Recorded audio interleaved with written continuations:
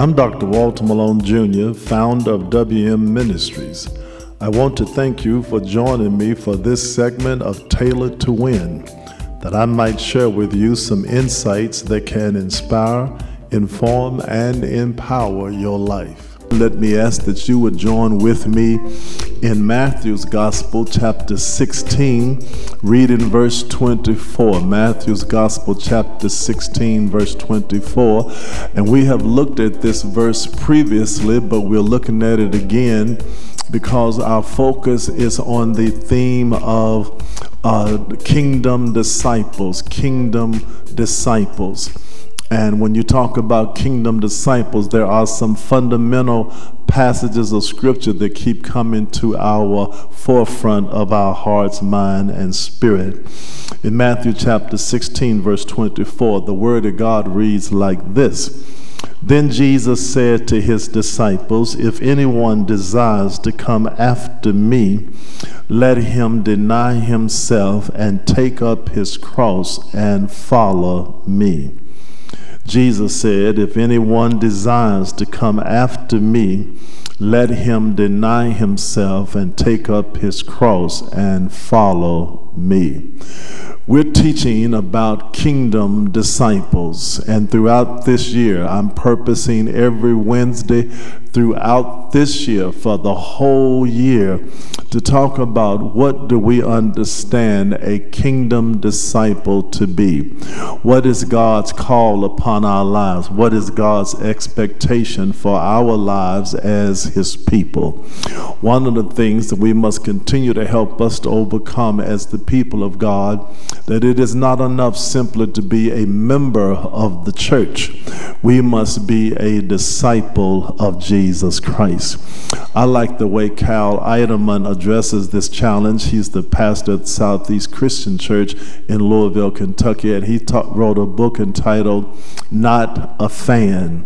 Cal Eiderman says that the problem in most churches is that people want to be a fan of Jesus, but not a follower of Jesus. And maybe the weakness of the church is that we have plenty of members, we just don't have enough disciples. And so what is a disciple? It comes from the Greek word mathetes, which means to be a learner and a follower of another. It means to so embody the spirit, the mindset of another, that you literally allow that person to become incarnate in you.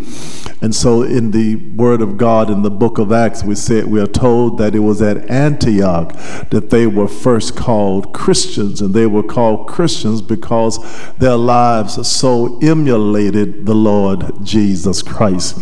And when you read this statement coming from the lips of Jesus, when you hear Jesus say, "If any man would be my disciple, let him first deny himself, take up his cross and follow me," you're hearing God saying, "Here is my standard. Here is my expectation." God has a standard, and we cannot lower the standard. It's God's standard. God has an expectation, and we cannot change the expectation. Jesus says, "You cannot be my disciple on your terms. You have to be my disciple on my terms." And Jesus says, when we talk about discipleship, he says, keep in mind that there is a particular qualification for being my disciple. You must deny yourself, then you must take up your cross and follow me. So as we are studying this subject matter of kingdom disciples, we have raised the question, are there any distinguishable marks? Are there any distinguishable characteristics that would identify and affirm and confirm that we are disciples of Jesus Christ? And I think that there are. And so I'm giving you today another mark, another characteristic characteristic that speaks of the certainty that we are disciples of Christ. And that characteristic, that mark, is that we are willing to carry our cross in submission to Christ. How do I know that I am a disciple of Jesus Christ? I know that I am a disciple of Jesus Christ because I'm willing to carry my cross in submission to Jesus Christ. I know that I am a disciple of Christ because I'm willing to carry my cross in submission to the Lord Jesus Christ. Our mothers and fathers used to sing joyfully, did they not? Must Jesus bear the cross alone and all the world go free?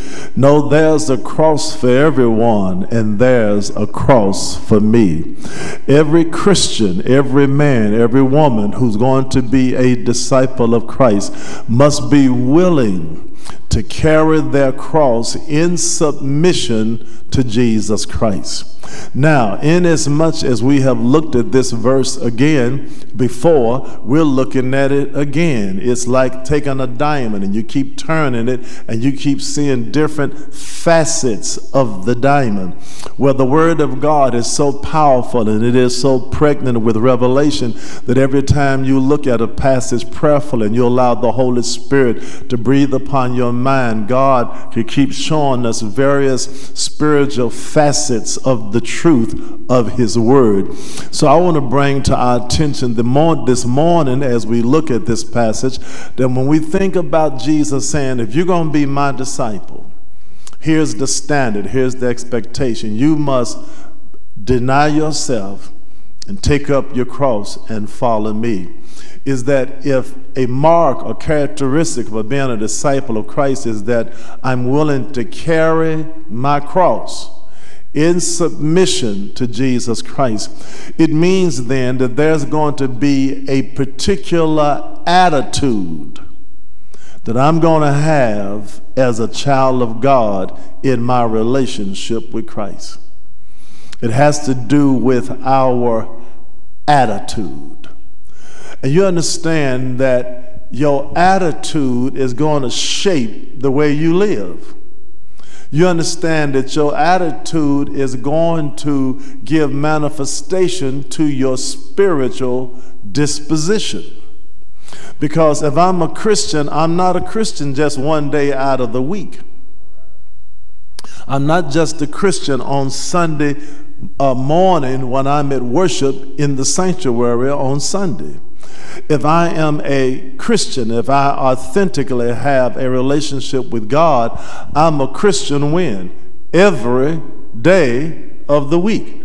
I'm a Christian every day, 365 days a year, 24 hours a day. So is there ever a day that you wake up that you don't have the attitude that I'm a Christian? Is there ever a day that you wake up as a Christian and you don't have a consciousness, a spiritual awareness that I don't belong to myself, I belong to God? All of us as the people of God ought to live every day with a consciousness, with a reality that I'm a Christian, I'm a follower of Jesus Christ. I live my life in submission to Him, and He has called me to do something. And what He's called me to do is He's called me to carry my cross in submission to Him. And the carrying of my cross in submission to Him is critical for my Christian living. I've got to have that attitude. I've got to have that disposition, lest I become spiritually lackadaisical, lest I become what the Bible calls asleep in Zion. The Bible says that the devil goes to and fro like a roaring lion, seeking whom he may devour. Well, the devil's only going to devour the person who is spiritually lackadaisical. He's only going to devour the person that is the person who has become at ease in Zion.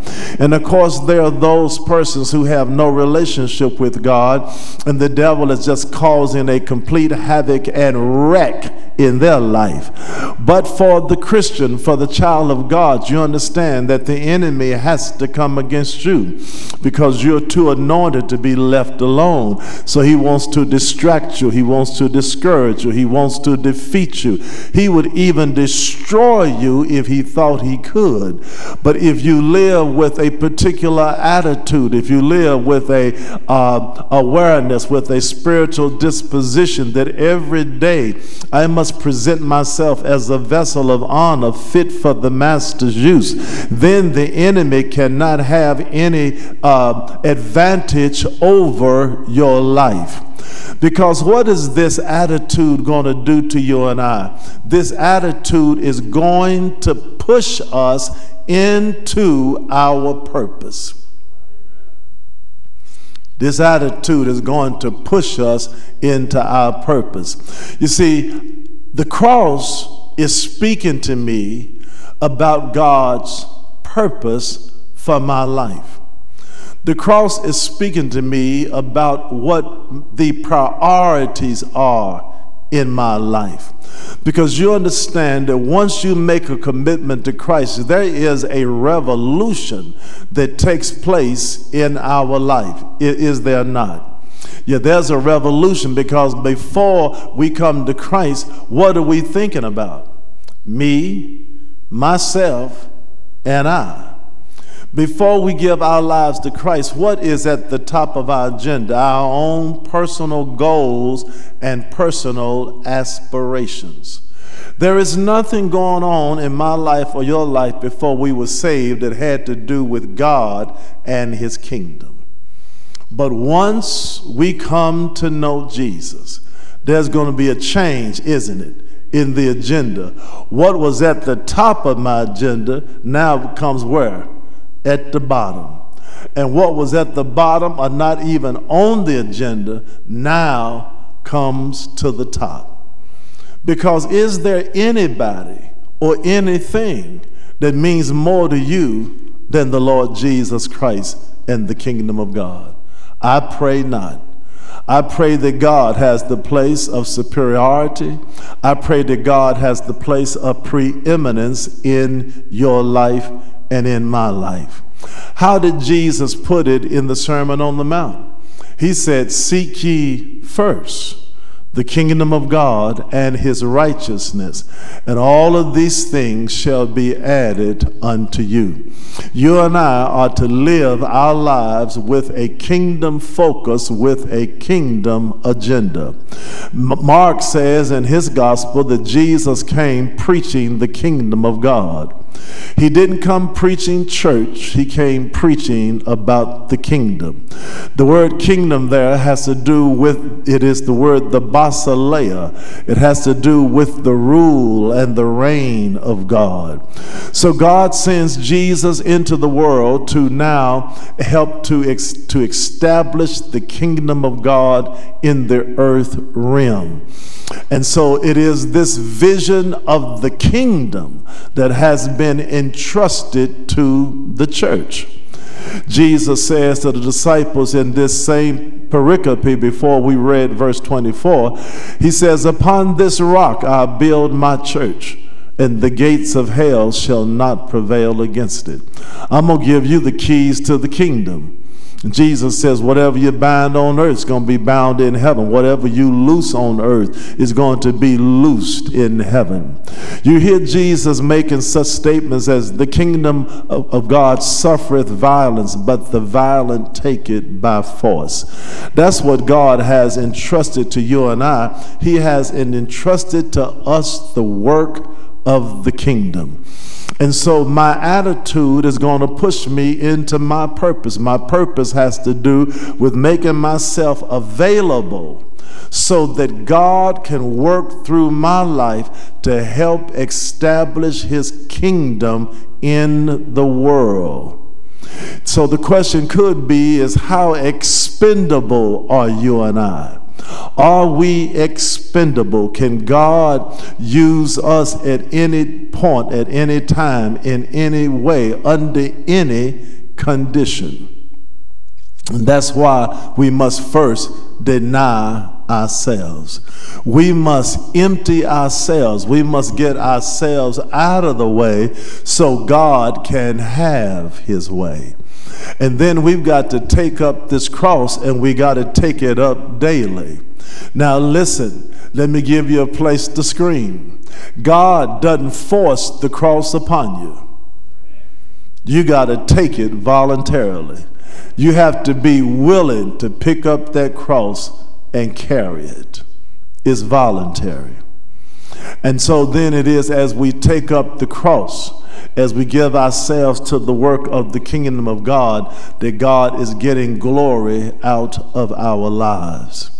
Now, when we talk about living our lives fruitfully and faithfully as the people of God, there are two ways we can look at this. Of course, we can look at it in terms of our own spiritual formation, our continuing to grow in spiritual maturity. And it is in Romans chapter 6 that the Apostle Paul does this thorough teaching about grace and about the law and about the Spirit of God. And he reminds us that Jesus Christ suffered, bled, and died on the cross, and that he was resurrected from the grave. And in doing so, we become the recipients of the grace of God. And so Paul says that we identify fully and completely with the death, burial, and resurrection of Jesus Christ. As we identify fully and completely with the death, burial, and resurrection of Jesus Christ, then it again, going back to the attitude, we do not want to go back to the old way of life, because we don't have nothing to go back to.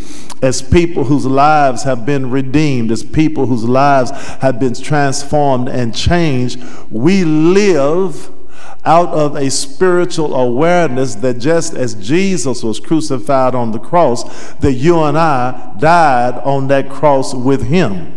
And just as he was resurrected from the grave, that you and I, in like manner spiritually, we have been resurrected now to walk in the newness of life.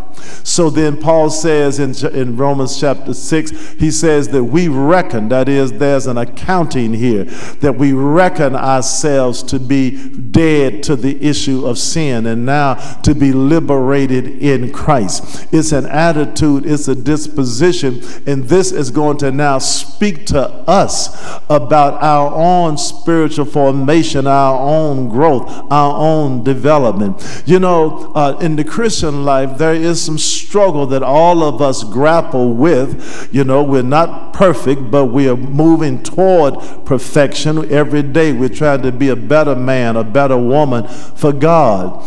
So there's that struggle, but we ought not find ourselves in the same place all of our lives. Come on, somebody talk to me. Yeah, you've been a Christian for 20 years. You ought not be in year 20 where you were in year 1.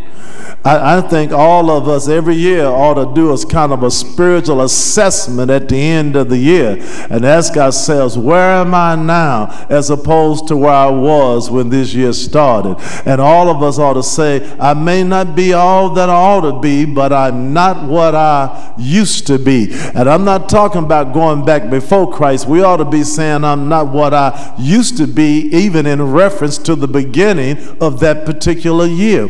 There ought to be this continuous growth, this continuous development, this continuous change that is taking place in our lives. So there's a sense in which we carry the cross that it is speaking to us about our spiritual growth and formation within our own lives, that there is fruitfulness, there is faithfulness that is being manifested in our walk with Christ. But then there's another sense in which our fruitfulness and our faithfulness has to do with how God is working through us to minister to and to bless the lives of others. So when we talk about establishing the kingdom of God, we're talking about our witness to people who are unchurched or unsaved, people who have not come to know Jesus Christ as Lord and Savior. We are called to reach out and and to touch and to encourage and to give hope and to lead others into a changing relationship with Christ. We are called to minister to other people. Pray for people. Pray for people who are sick. Pray for people who are in bondage. Pray for people who the devil is causing a wreck in their lives. We are called to go behind enemy lines and to make a difference in our community. It has to do with the kingdom. But to do that means we got to bear a cross. The church is here not to sit on the corner. The church is here to change the corner where we sit. We are to minister to the people holistically. So that means we minister to them physically, mentally, emotionally, socially, and spiritually. You know, Jesus had an HEW ministry, housing, education, and welfare. Yeah, the church's ministry is about evangelization and emancipation. It's a double E connection. Yeah, Jesus, you remember, talks about the least of these. I was hungry, and you gave me food to eat. I was thirsty, you gave me drink. I was in prison, you came to see me. I was sick, you came to visit me. The disciples said, Lord, when do we do these things? He says, inasmuch as you've done it to the least of these, you've done it also unto me. And when the church gives herself to minister to people holistically, then we are helping to establish the kingdom of God. When you read about the early church in the book of Acts, you remember that it is the resurrected Christ that said to the church, I want you to go into all the world, make disciples of every nation. I want you to baptize them in the name of the Father, the Son, the Holy Spirit, to teach them to observe all things whatsoever I have commanded you. And lo, I'll be with you always, even to the end of the age. And then after the day of Pentecost, on that day, Peter preaches one message, 3,000 joined the church. Acts 2:42 says they continued steadfast in the apostles' doctrine, breaking of bread, fellowship, and prayer. It is Peter and John who will meet the man, the crippled man, at the gate called Beautiful. It was a beautiful gate, but an ugly situation, because people just brought the man and laid him there to keep begging all of his life. But when Peter and John came by, they said, silver and gold have we none, but in the name of Jesus, rise up and walk. We don't have what you want, but we got what you need. They changed that man's life. But it made them have to go to prison because they helped somebody. But they came out of prison, met the church in prayer, and then asked God in prayer, don't remove the burden, just give us more power. The Bible says the Spirit came in and shook the place. And then after that, you read about how they brought the sick to the disciples and how they were healing the sick. Peter had such an anointing on him that he didn't even have to touch them. If they came underneath his shadow, they were healed. The church became so powerful, so radical, so committed in her ministry that it says by the time they got to Thessalonica, it is said, these who turned the world upside down have come hither also. Beloved, that's what God has called us to do. He's called us to turn our city upside down, turn our community upside down, turn our neighborhood upside down. He's called us as a church to be in oneness with churches all over this nation, Christian people all over the nation, even the world, to make of this old world a new world, because God has called us to be his witnesses, his ambassadors. God wants us to be his reference point. People are saying, I want to find God. I need God in my life. I want to know who Jesus Christ is. I want to have a sense of who he is, what he does, what difference he'll make in my life. And God wants you to be his reference point. He wants to say, look at this man. Look at this woman. You want to know who I am? You want to know what I can do? Look at their life. Because they become the example. They become the manifestation of the change that I bring about in any person's life once they come to know me.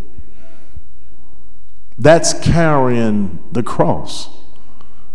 That's being expendable for the kingdom of God.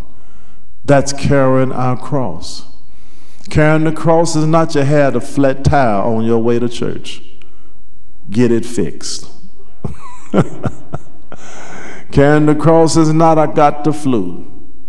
Take some medication and get over it. Yeah. Carrying the cross means we make a choice. God doesn't force us to take up the cross. It's a choice. We choose to do something that we could choose otherwise not to do. And we understand when we make the choice that it can cost us time, it can cost us money, it can cost us energy, it could even cost us our life. But we make the choice because we said to Jesus, where you lead me, I will follow. The Apostle Paul makes such a powerful statement. I've quoted it many times. It's a kind of a scriptural theme verse in my own life. In Galatians 2:20, Paul says, I am crucified with Christ. Nevertheless I live, yet not I, but Christ liveth in me. And the life that I now live in the flesh, I live by faith in the Son of God who loved me and gave himself for me. When you read that verse, it just sounds like there are some paradoxes in that verse. I am crucified. Nevertheless, I live. Sounds like a paradox to me. I am crucified, nevertheless I live. Yet not I, but Christ lives in me. Sounds like a paradox. In the life that I now live in the flesh, I live by faith in the Son of God who loved me and gave himself for me. Sounds like a paradox. On one hand, we're talking about we're dead. On the other hand, we're saying I'm alive. On one hand, we're talking about I. But on the other hand, we're saying, no, it's Jesus. On one hand, we're talking about life in the flesh.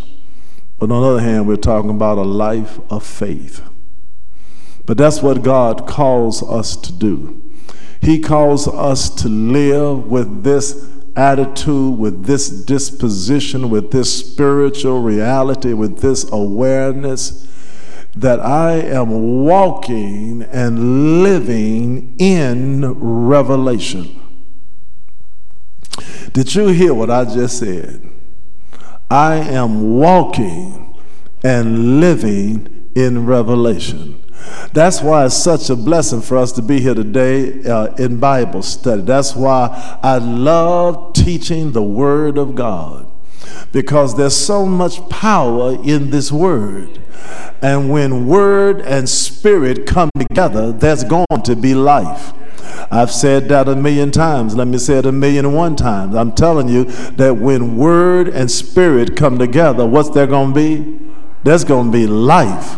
And every time God keeps giving us revelation, giving us inspiration, giving us illumination from His Word, that means we walk in revelation, we live with revelation.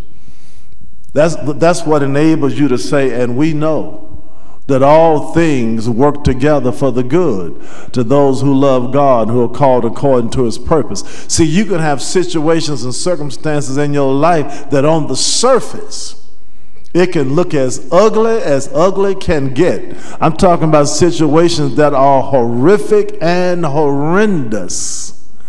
But you don't lose your mind. You don't become emotionally distraught. Why? Because you say, as ugly as it might appear, I know even in this, the invisible hand of God is going to make this work out. At the end of the day, in some kind of way, there's going to be redeeming and redemptive for my life. Then when I'm in a mess, God can work a miracle. Yeah, because we live with revelation and we walk in Revelation. Let me give you one other particular scripture that I want you to take note of as I thought about this study today. Jesus calls us, does he not? To carry a cross. So one of the distinguishing characteristics and marks of being a kingdom disciple is my willingness to carry my cross in submission to Jesus Christ. That's how I know I'm a Christian. That's one of the ways. That's one of the marks. I cannot carry your cross, and you cannot carry mine. Each one of us has a cross to carry. Hallelujah. And so in Hebrews chapter 12, beginning with verse 1, there's a wonderful passage, pericope here, verses 1 and 2 in Hebrews chapter 12, that becomes a real source of strength and power and encouragement for us to carry our cross, to be obedient to God's call upon our life. Look at what the writer says. Therefore, we also, since we are surrounded by so great a cloud of witnesses, let us lay aside every weight and the sin which so easily ensnares us.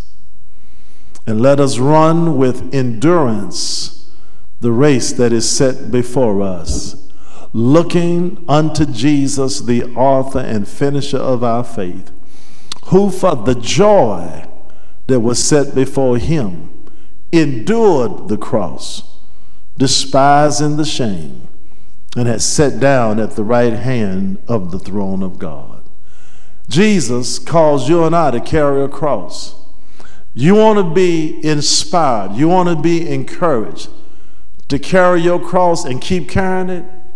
Let me tell you what you do. Look to Jesus. He's our best example. He's our model. Jesus is the paradigm of what it means to carry a cross and how to carry that cross. And if I keep my eyes fixed on him, then I won't falter and I won't fail to carry my cross. When I get weak, I just need to look to him. When I get weary about this cross, I look to him. And when I see his life, when I see how he carried his cross, then I say, Lord, I'm going to keep carrying mine, because I wouldn't be who I am if you hadn't done for me what you did on a cross. Did you notice how this pericope opens? Therefore, we also, since we are surrounded by so great a cloud of witnesses. There are people looking at us and they expect us to win. They expect us to run the race. They expect us to carry the cross. And they are cheering us on. They've already run their race. They're already with the Lord, but they're looking at us now. Think about it. Noah says, run on.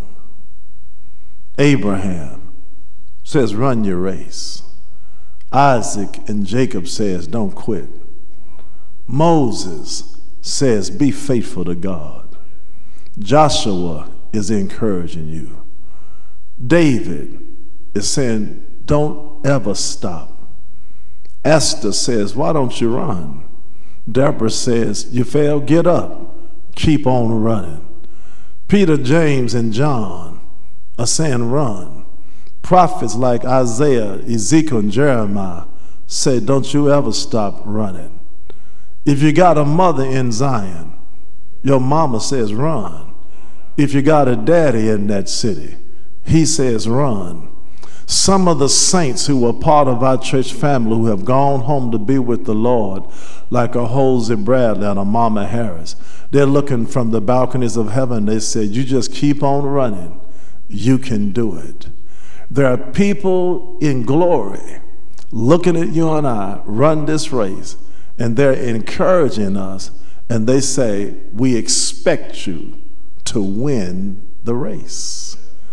Well, how do we win this race? Well, there's about 4 things we're encouraged to do. One is to divest. Second is to run. Third, keep focus. And then fourth, consider. Can I give it to you again? 4 things that pericope tells us to do. One is what? Divest. Second, run. Third, keep your focus. And fourth, consider. The first thing is to divest. He says, lay aside. See, divest.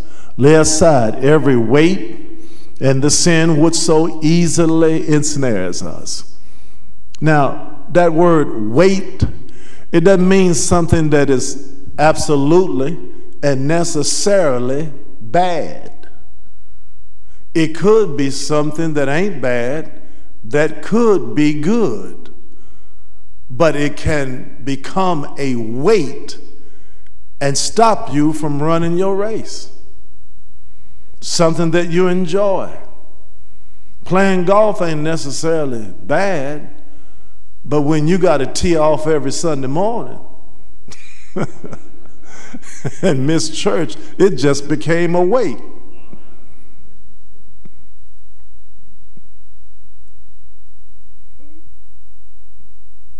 I like cars, nothing wrong with that, but if it starts having the supreme place in my priority, it's a weight. Yeah. I'm trying to think of something on you. But just think about what you enjoy, right? Think about what gives you a sense of pleasure, some fun. And I'm saying, in and of itself, it's not necessarily bad, but we can take something that's okay and we can turn it into a what? A weight. See, because this picture is the Olympiads. That's what this picture is. The context that the writer's speaking of is the ancient Greco-Roman Olympics. And when the people ran in those races, they tried to wear as little as possible because they wanted to be as weightless as possible so that they could run the race, because this was not a 100-yard dash. This was a what? A cross-country run. So you didn't want to have on you what? Any unnecessary weight. So the writer says, get rid of the weight. Get rid of those things that can what? Bog you down. And he says the sin that so easily ensnares us. You know, again, they tried to wear the least in terms of clothing, because if they had any long garments on, well, those garments could wrap around their legs, cause them to trip up and fall, you know. So the writer says, and the sin that so easily, you know, ensnares you, so easily trips you up. The person beside you, they got some weakness in their life. Don't think you're the only one in here that's got a weakness. Everybody has an Achilles heel. What is your weakness may not be theirs, but everybody has a weakness. Everybody has something that they got to keep before the Lord, something that could so easily trip you up. The writer says, divest yourself of that. If you have to pray daily, Lord, don't let this get the best of me today. The writer says, divest. Get rid of the weight and the sin that so easily trips you up. And then he says, run. Look at somebody, say, run. Yeah. Run your race. We all have a race to run. Your course And my course may not be the same course, but all of us have been called to run for Jesus. And when you run the course, you never know what you're going to have to deal with. Because sometimes you can be running on a flat surface, but other times you're running uphill. And then sometimes you're running downhill. And sometimes the road that you're running is winding and twisting. And sometimes while you're running, the wind is at your back. Sometimes the wind is at your face. Sometimes it's stormy while you're running, but you got to keep on running. So then we move from divest, run, and then focus. Well, who we gonna focus on? Focus on Jesus.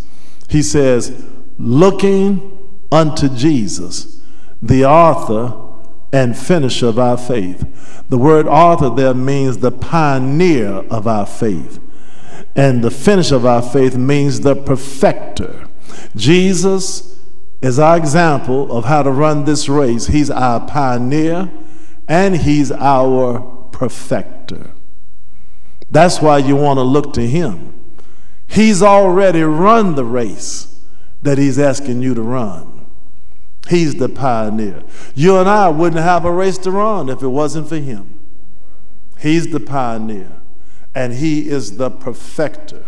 He's the one that can show you how to have the spiritual endurance to run and not quit. The devil wants you to quit. He wants you to just stop, get out of the race and say, I can't do it. But no, Jesus says, keep on running. Look to me. I'm the one who gives you the example. And there's something particular that I love about Jesus as the pioneer and the perfecter of our faith. The writer says, who for the joy that was set before him endured the cross, despising the shame, and has sat down at the right hand of the throne of God. How did Jesus face the cross? What was his attitude? What was his disposition about the cross?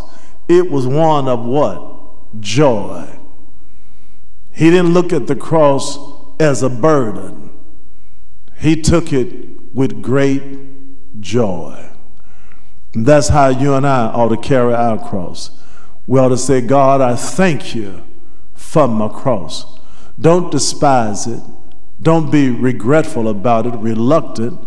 Lord, I carry this cross and I carry it with joy. But I left two verses out, and I apologize for that. Look at verse 3. For consider him who endured such hostility from sinners against himself, lest you become weary and discouraged in your souls. That's the verse I left out. Remember, there are 4 parts that we're called. 1 is divest, 2nd is run, 3rd is focus, and then 4th is what? Consider. The writer says, consider Jesus. Look what he went through. Sometimes, people talk about the divinity of Jesus, but they want to deny his humanity. No, he came in human form. His suffering was not make-believe. He endured real suffering, and he went through it. And the writer says, consider, lest you become weary and discouraged in your souls. Have I got anybody who knows that the devil is always trying to discourage you? I mean, he's always trying to get you to quit. But you got to look him in the face and say, ain't no quitting in me. Let me give you one more chance to just praise God like you done lost your mind. We're running a race. We're running a race. Everybody wins. You didn't quite feel me. You don't have to come in first place to win this race. Only thing required in this race is that you cross the finish line. That's all is required. Somebody, I ran the race in 13 minutes. God bless you. Somebody, I ran the race in 40 minutes. God bless you. Here come Malone, an hour and a half later. But I finished the race. That's all that's required. Cross the line. Don't quit. Don't give up. And run it with joy. And if you do that, you'll say like Paul, I ran my race. I finished my course. And there's a crown of righteousness laid up for me, not only for me, but for all who love his appearance. I got a cross now, but I'm have a crown after a while. Amen. God be praised. Thank you for sharing with us today for this segment of Tailored to Win. I pray that this word has brought encouragement and empowerment to equip you to live a faithful and fruitful life to the glory of Jesus Christ.